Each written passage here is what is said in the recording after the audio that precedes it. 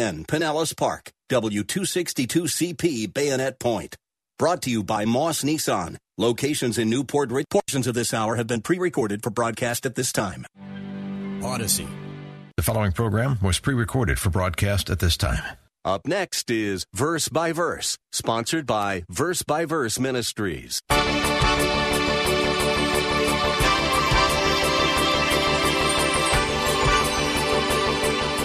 Peter was as bold as anybody could be. I remind you that on the day of Pentecost, with thousands of Jewish people in Jerusalem, Peter gets up and boldly proclaims to them that they murdered their own Messiah.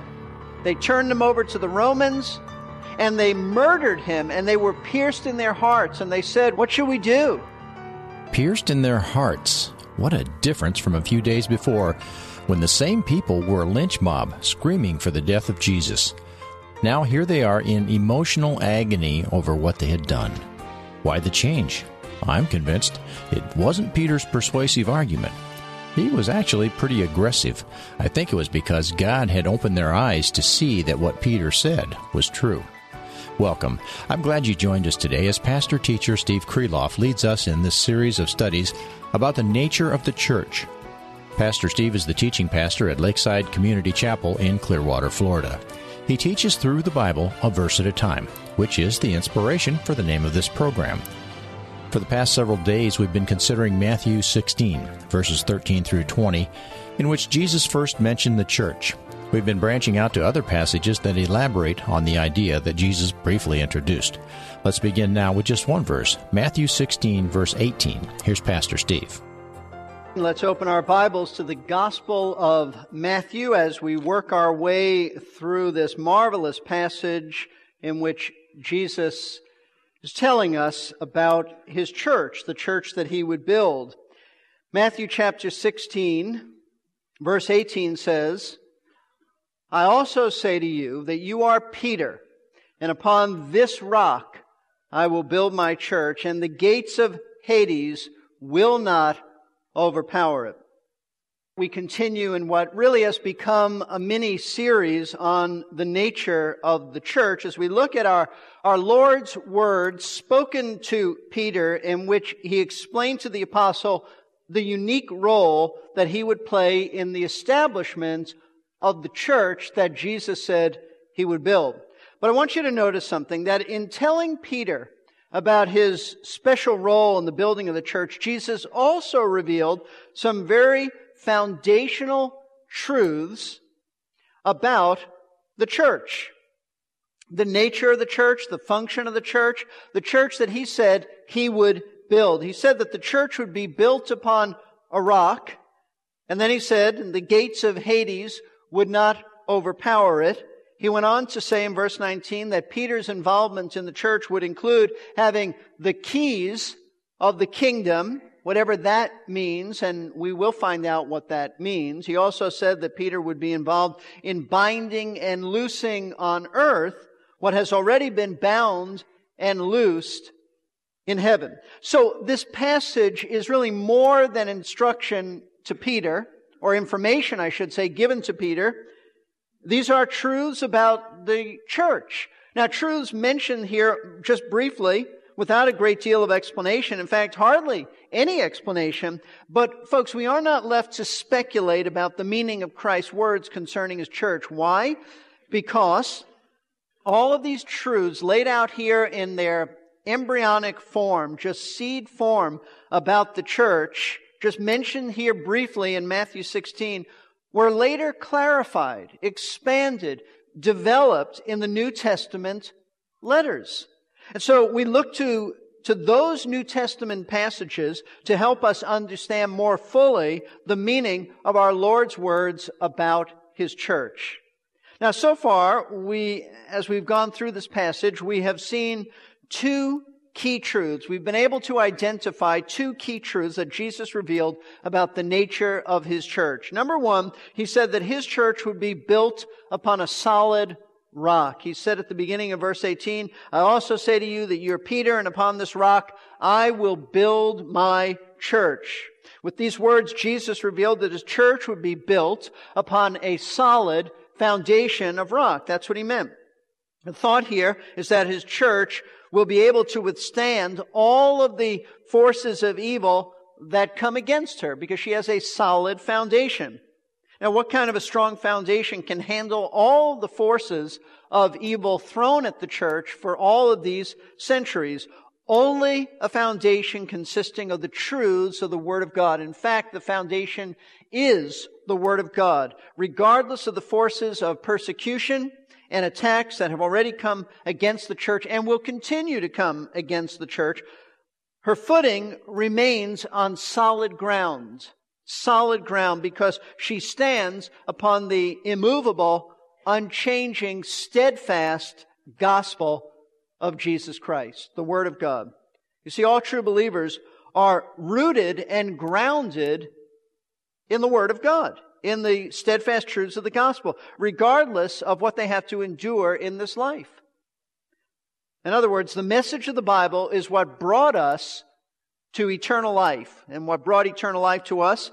And our lives are built upon that message. We are grounded and rooted and we grow in that message. So how did the church become so settled on the Word of God? How do we become so settled on the Word of God? Well, the answer is that in the early days of the church, as the book of Acts reveals, the apostles preached these inspired truths about Christ and salvation. And the most prominent of those early gospel preachers was the apostle Peter, whose very name, as we've already discussed, his very name means rock. He is Petros. He is rock. And that's why Jesus said that he would build his church upon Peter. But not Peter as a mere man, but Peter as a strong, rock-like, bold preacher of the Word of God. So, although all the apostles preached the Word, there is no question that Peter was the leading apostolic figure in the early days of church history, the one whom Christ used to bring his church into existence on the day of Pentecost. That's when the church started. That's when the Holy Spirit began to indwell believers, and Peter was as bold as anybody could be. I remind you that on the day of Pentecost, which is a Jewish feast, with thousands of Jewish people in Jerusalem, people who had just a few weeks prior to this called for Christ to be crucified, Peter gets up and boldly proclaims to them that they murdered their own Messiah.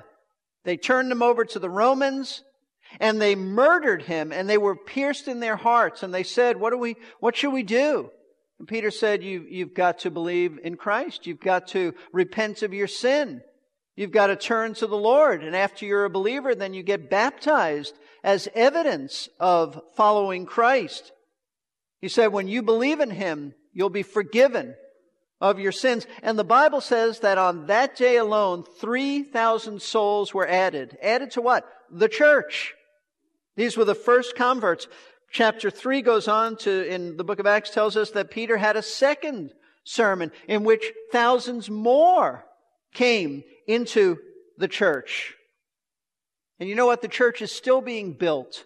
It's built upon the sure foundation of the message of Peter and the apostles. Because even though Peter is not alive today, none of the apostles are alive today, there is no apostolic succession, their inspired message was written down, guided by the Holy Spirit, written down, recorded for us in a book we know as the New Testament. We continue in the apostles' doctrine. That's what we do. The inerrant, infallible Word of God, known as the New Testament. That's apostolic doctrine. So the first key truth that Jesus gave about the nature of His church is that the church would be built upon the solid rock, which by that He means Peter and his gospel preaching. The second key truth that Jesus gave about the nature of the church that He was about to build is that not only would the church be built upon the solid rock, but the church would be under His sovereign headship. His sovereign headship. Notice what Matthew 16:18 goes on to say. I also say to you that you're Peter, and upon this rock I will build my church. Now, after telling Peter about the key role that he would have in the building of the church, Jesus proceeded to make it clear that neither Peter nor any other apostle would be responsible for the building of the church. That responsibility would exclusively belong to Him, that is, to Jesus Himself. Notice what Jesus said, I will build my church. He may build it, and He does build it, and He did build it, and continues to build it upon the preaching of Peter and the apostles, but He'll be the one who will build it, not man. This statement about Jesus being the builder of the church established the important, folks, and critical fact that it would be His and His task alone to bring people into His kingdom as He formed His church. Remember, the church is the household of God. The church is not a building. It's not a religious organization. It's people, the family of God. And while He certainly would use Peter and other gospel witnesses in the salvation of individuals, why? Because faith comes only through the preaching of the Word of God. Christ is the only one capable of sovereignly changing men's hearts and bringing about conversion. That is an essential truth that we all ought to know and believe. In other words, it is only by Christ's sovereign power and work of grace that people are converted and transformed from being hostile enemies of God to those who believe in Christ and surrender lovingly to His lordship. Now, we went to great lengths to explore the way that the Lord brings a hostile and self-focused sinner to Himself. But let me remind you, and I remind you because these are critical truths, and we seldom hear it as we should. You don't often hear it in churches. You don't hear it preached on the radio, not very often. Whoever you're listening to on television, if you listen to television preachers, they're certainly not emphasizing this. In fact, some churches will go to great lengths to say, and I've heard this, because the sovereignty of God is such a controversial issue, we don't preach on it. We don't take a stand. You know what? When you do that, you've already taken a stand. You've already said we don't believe in it. Because if you believe in the sovereignty of God, how can you keep quiet about it? It is essential, as you'll see in just a moment. So let me remind you, first, God chooses some to be saved, and these chosen elect ones will become Christ's church. Paul tells us that these are the elect, chosen before the foundation of the world. Before God ever made the world, we were in His heart and mind. That's Ephesians 1, verses 4 and 5. However, as we noted, before the elect will be interested, able, and desirous of coming to Christ for salvation, they need spiritual life. They don't need a religious external makeover. They need spiritual life. And that's because, as Paul tells us, we all come into this world dead spiritually. Dead. No life at all. Physical life, but no spiritual life. We have a sin nature. The nature is the very core of what you are. At our core being, we are sinners. And we inherited this sin nature from our father, Adam. Which means not only are we spiritually dead and unresponsive to God, which we are, but we are actually, Paul tells us, hostile and opposed to Christ and the high moral standards of the Word of God. We're not neutral, we're hostile and opposed to it. Now, what that means, practically speaking, is that in our daily lives, before we were converted, we did whatever we wanted to. Whatever brought us pleasure, whatever pleased us. Paul puts it this way in Ephesians 2:3, indulging the desires of the flesh and mind. We indulged in whatever our minds, our corrupt, depraved minds, told us to do, whatever our flesh desired. And in doing so, we actively resisted the Lord ruling over us. In other words, we refused to bend our stubborn, self-willed hearts to the authority of Jesus Christ and His Word. Therefore, the only way, folks, by which the elect will ever come to Christ for salvation is by first receiving spiritual life and a new nature. And in doing so, once they receive, by God's sovereign choice, spiritual life and a new nature, that new nature desires to follow and obey Christ. But prior to that, there is no interest. That's precisely what the Father does when He draws one of His elect to Christ. John 6:44 says, "No one can come to me unless the Father who sent me draws him." Now, did you hear that? Did you hear that clearly? Jesus said, if you have ears to hear, then hear. Jesus said that no one, meaning absolutely no one, can come to Him because they don't have the ability or the interest in coming to Him for salvation unless the Father draws them, brings them to Christ. Then they can and they will come. See, when God draws someone to His Son, He breaks in sovereignly upon their lives. And He gives them, by His grace, spiritual life. That's what it means to be born again. That's what it means to be regenerated. He gives you a divine nature. The Holy Spirit gives you life. And because you now have a new and divine nature that longs to follow the Lord, we gladly repent and we gladly believe the gospel. No one has to force us. No one can force us. We surrender our lives to Christ as Lord and Savior. That is precisely what Jesus was talking about when He said in John chapter 10, "My sheep," meaning His elect ones, "my sheep hear my voice, and they follow me. And I give to them eternal life."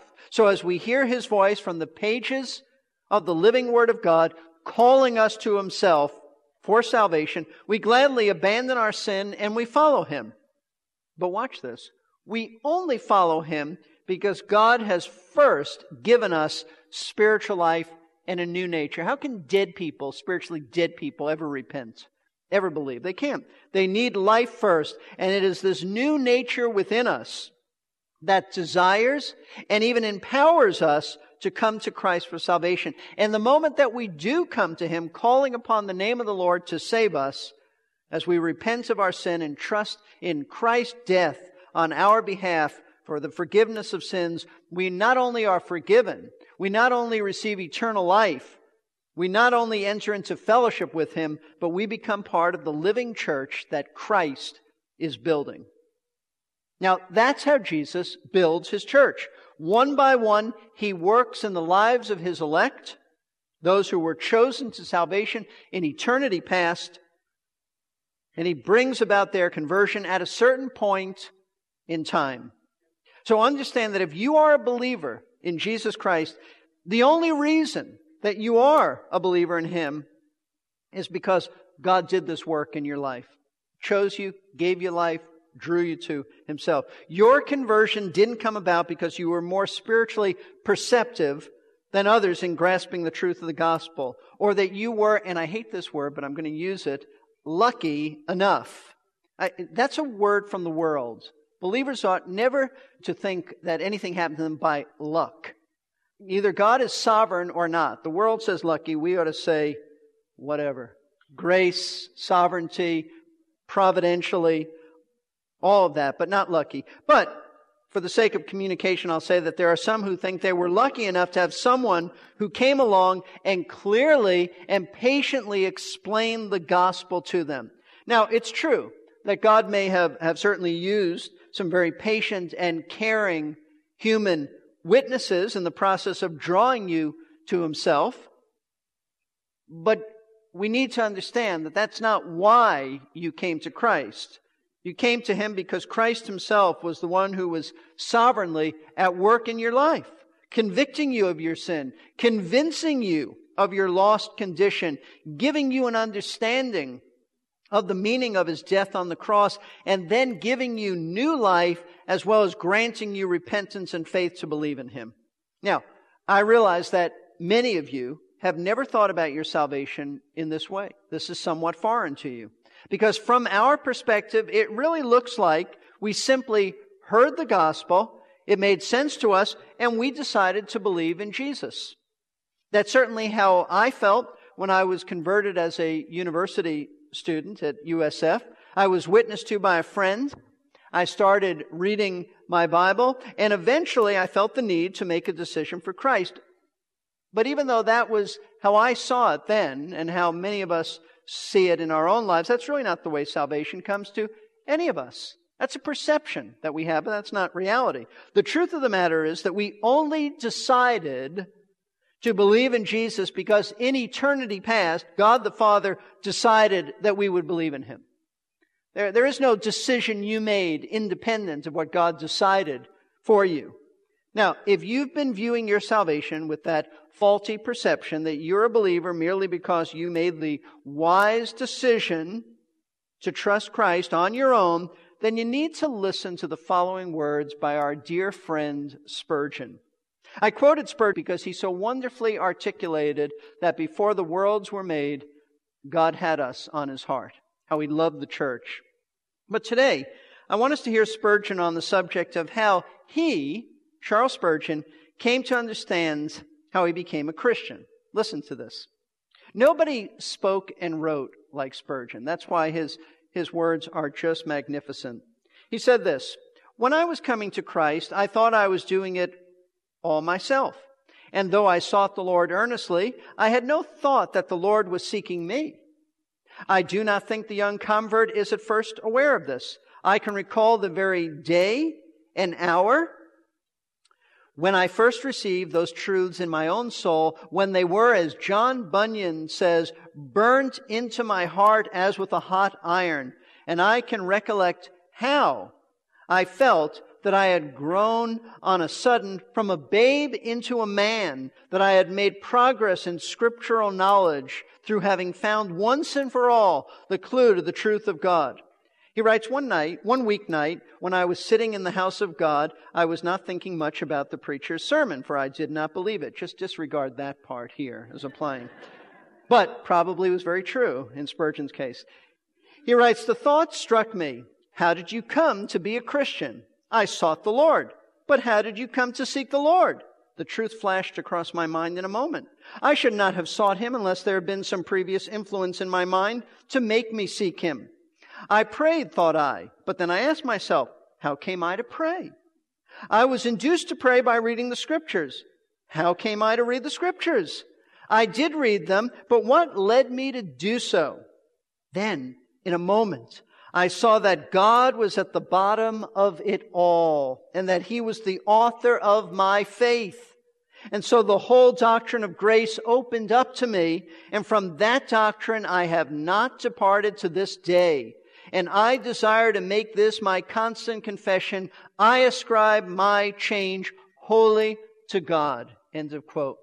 Now, I hope that you can see and say the same thing about your salvation that Charles Spurgeon said about his, that your salvation is ascribed totally to God and not to you making the right decision to trust Christ. See, this is not simply an abstract academic issue that has little bearing on your daily life. Folks, this is the heart. This is the heart of your daily life. I can clearly see that divine influence in my conversion. As a teenager, I searched for years, nearly desperate to find the answers to the great questions of life. And no one around me was asking those questions, much less answering them. God finally led me to a new friend who knew where to find them in Scripture, and what attitude I needed to have in order to understand those Scriptures. At the time, I had no idea God was involved in my quest, but now, as I look back, His influence was obvious. I'm glad you could tune in today to Verse by Verse, a daily Bible class of the air with Pastor Steve Kreloff of Lakeside Community Chapel in Clearwater, Florida. If you're in the area on a Sunday and would like to experience Lakeside in person, the address is 1893 Sunset Point Road. You can learn more at lakesidechapel.com. There's a story about a grizzled old farmer one Sunday speaking up in church as the offering was being collected. He shouted out, "Pastor, I thought you said salvation was free." The pastor replied, "It is, but it's kind of like plumbing. The water is free, but you have to pay to pump it." Producing and airing these practical and biblical lessons is very much a labor of love, but there are expenses involved. If you've been blessed and would like to help with those expenses, we make it easy at our website, versebyverseradio.org. And if you're already giving, we are very grateful for your generosity. Just click the Giving tab on the website, versebyverseradio.org. Or if you'd like to stream or download previous broadcasts, you can find them all at no charge on the Message Archive. I'm your announcer, Jerry Peterson. While we are clearly commanded to lovingly communicate the gospel to those around us, we are not commanded to convince anyone of anything. We are the witnesses, and the Holy Spirit convinces those whom He has chosen. That's how the church grows numerically, not by our eloquence or persuasion, but by the power of God to bring spiritually dead people to life.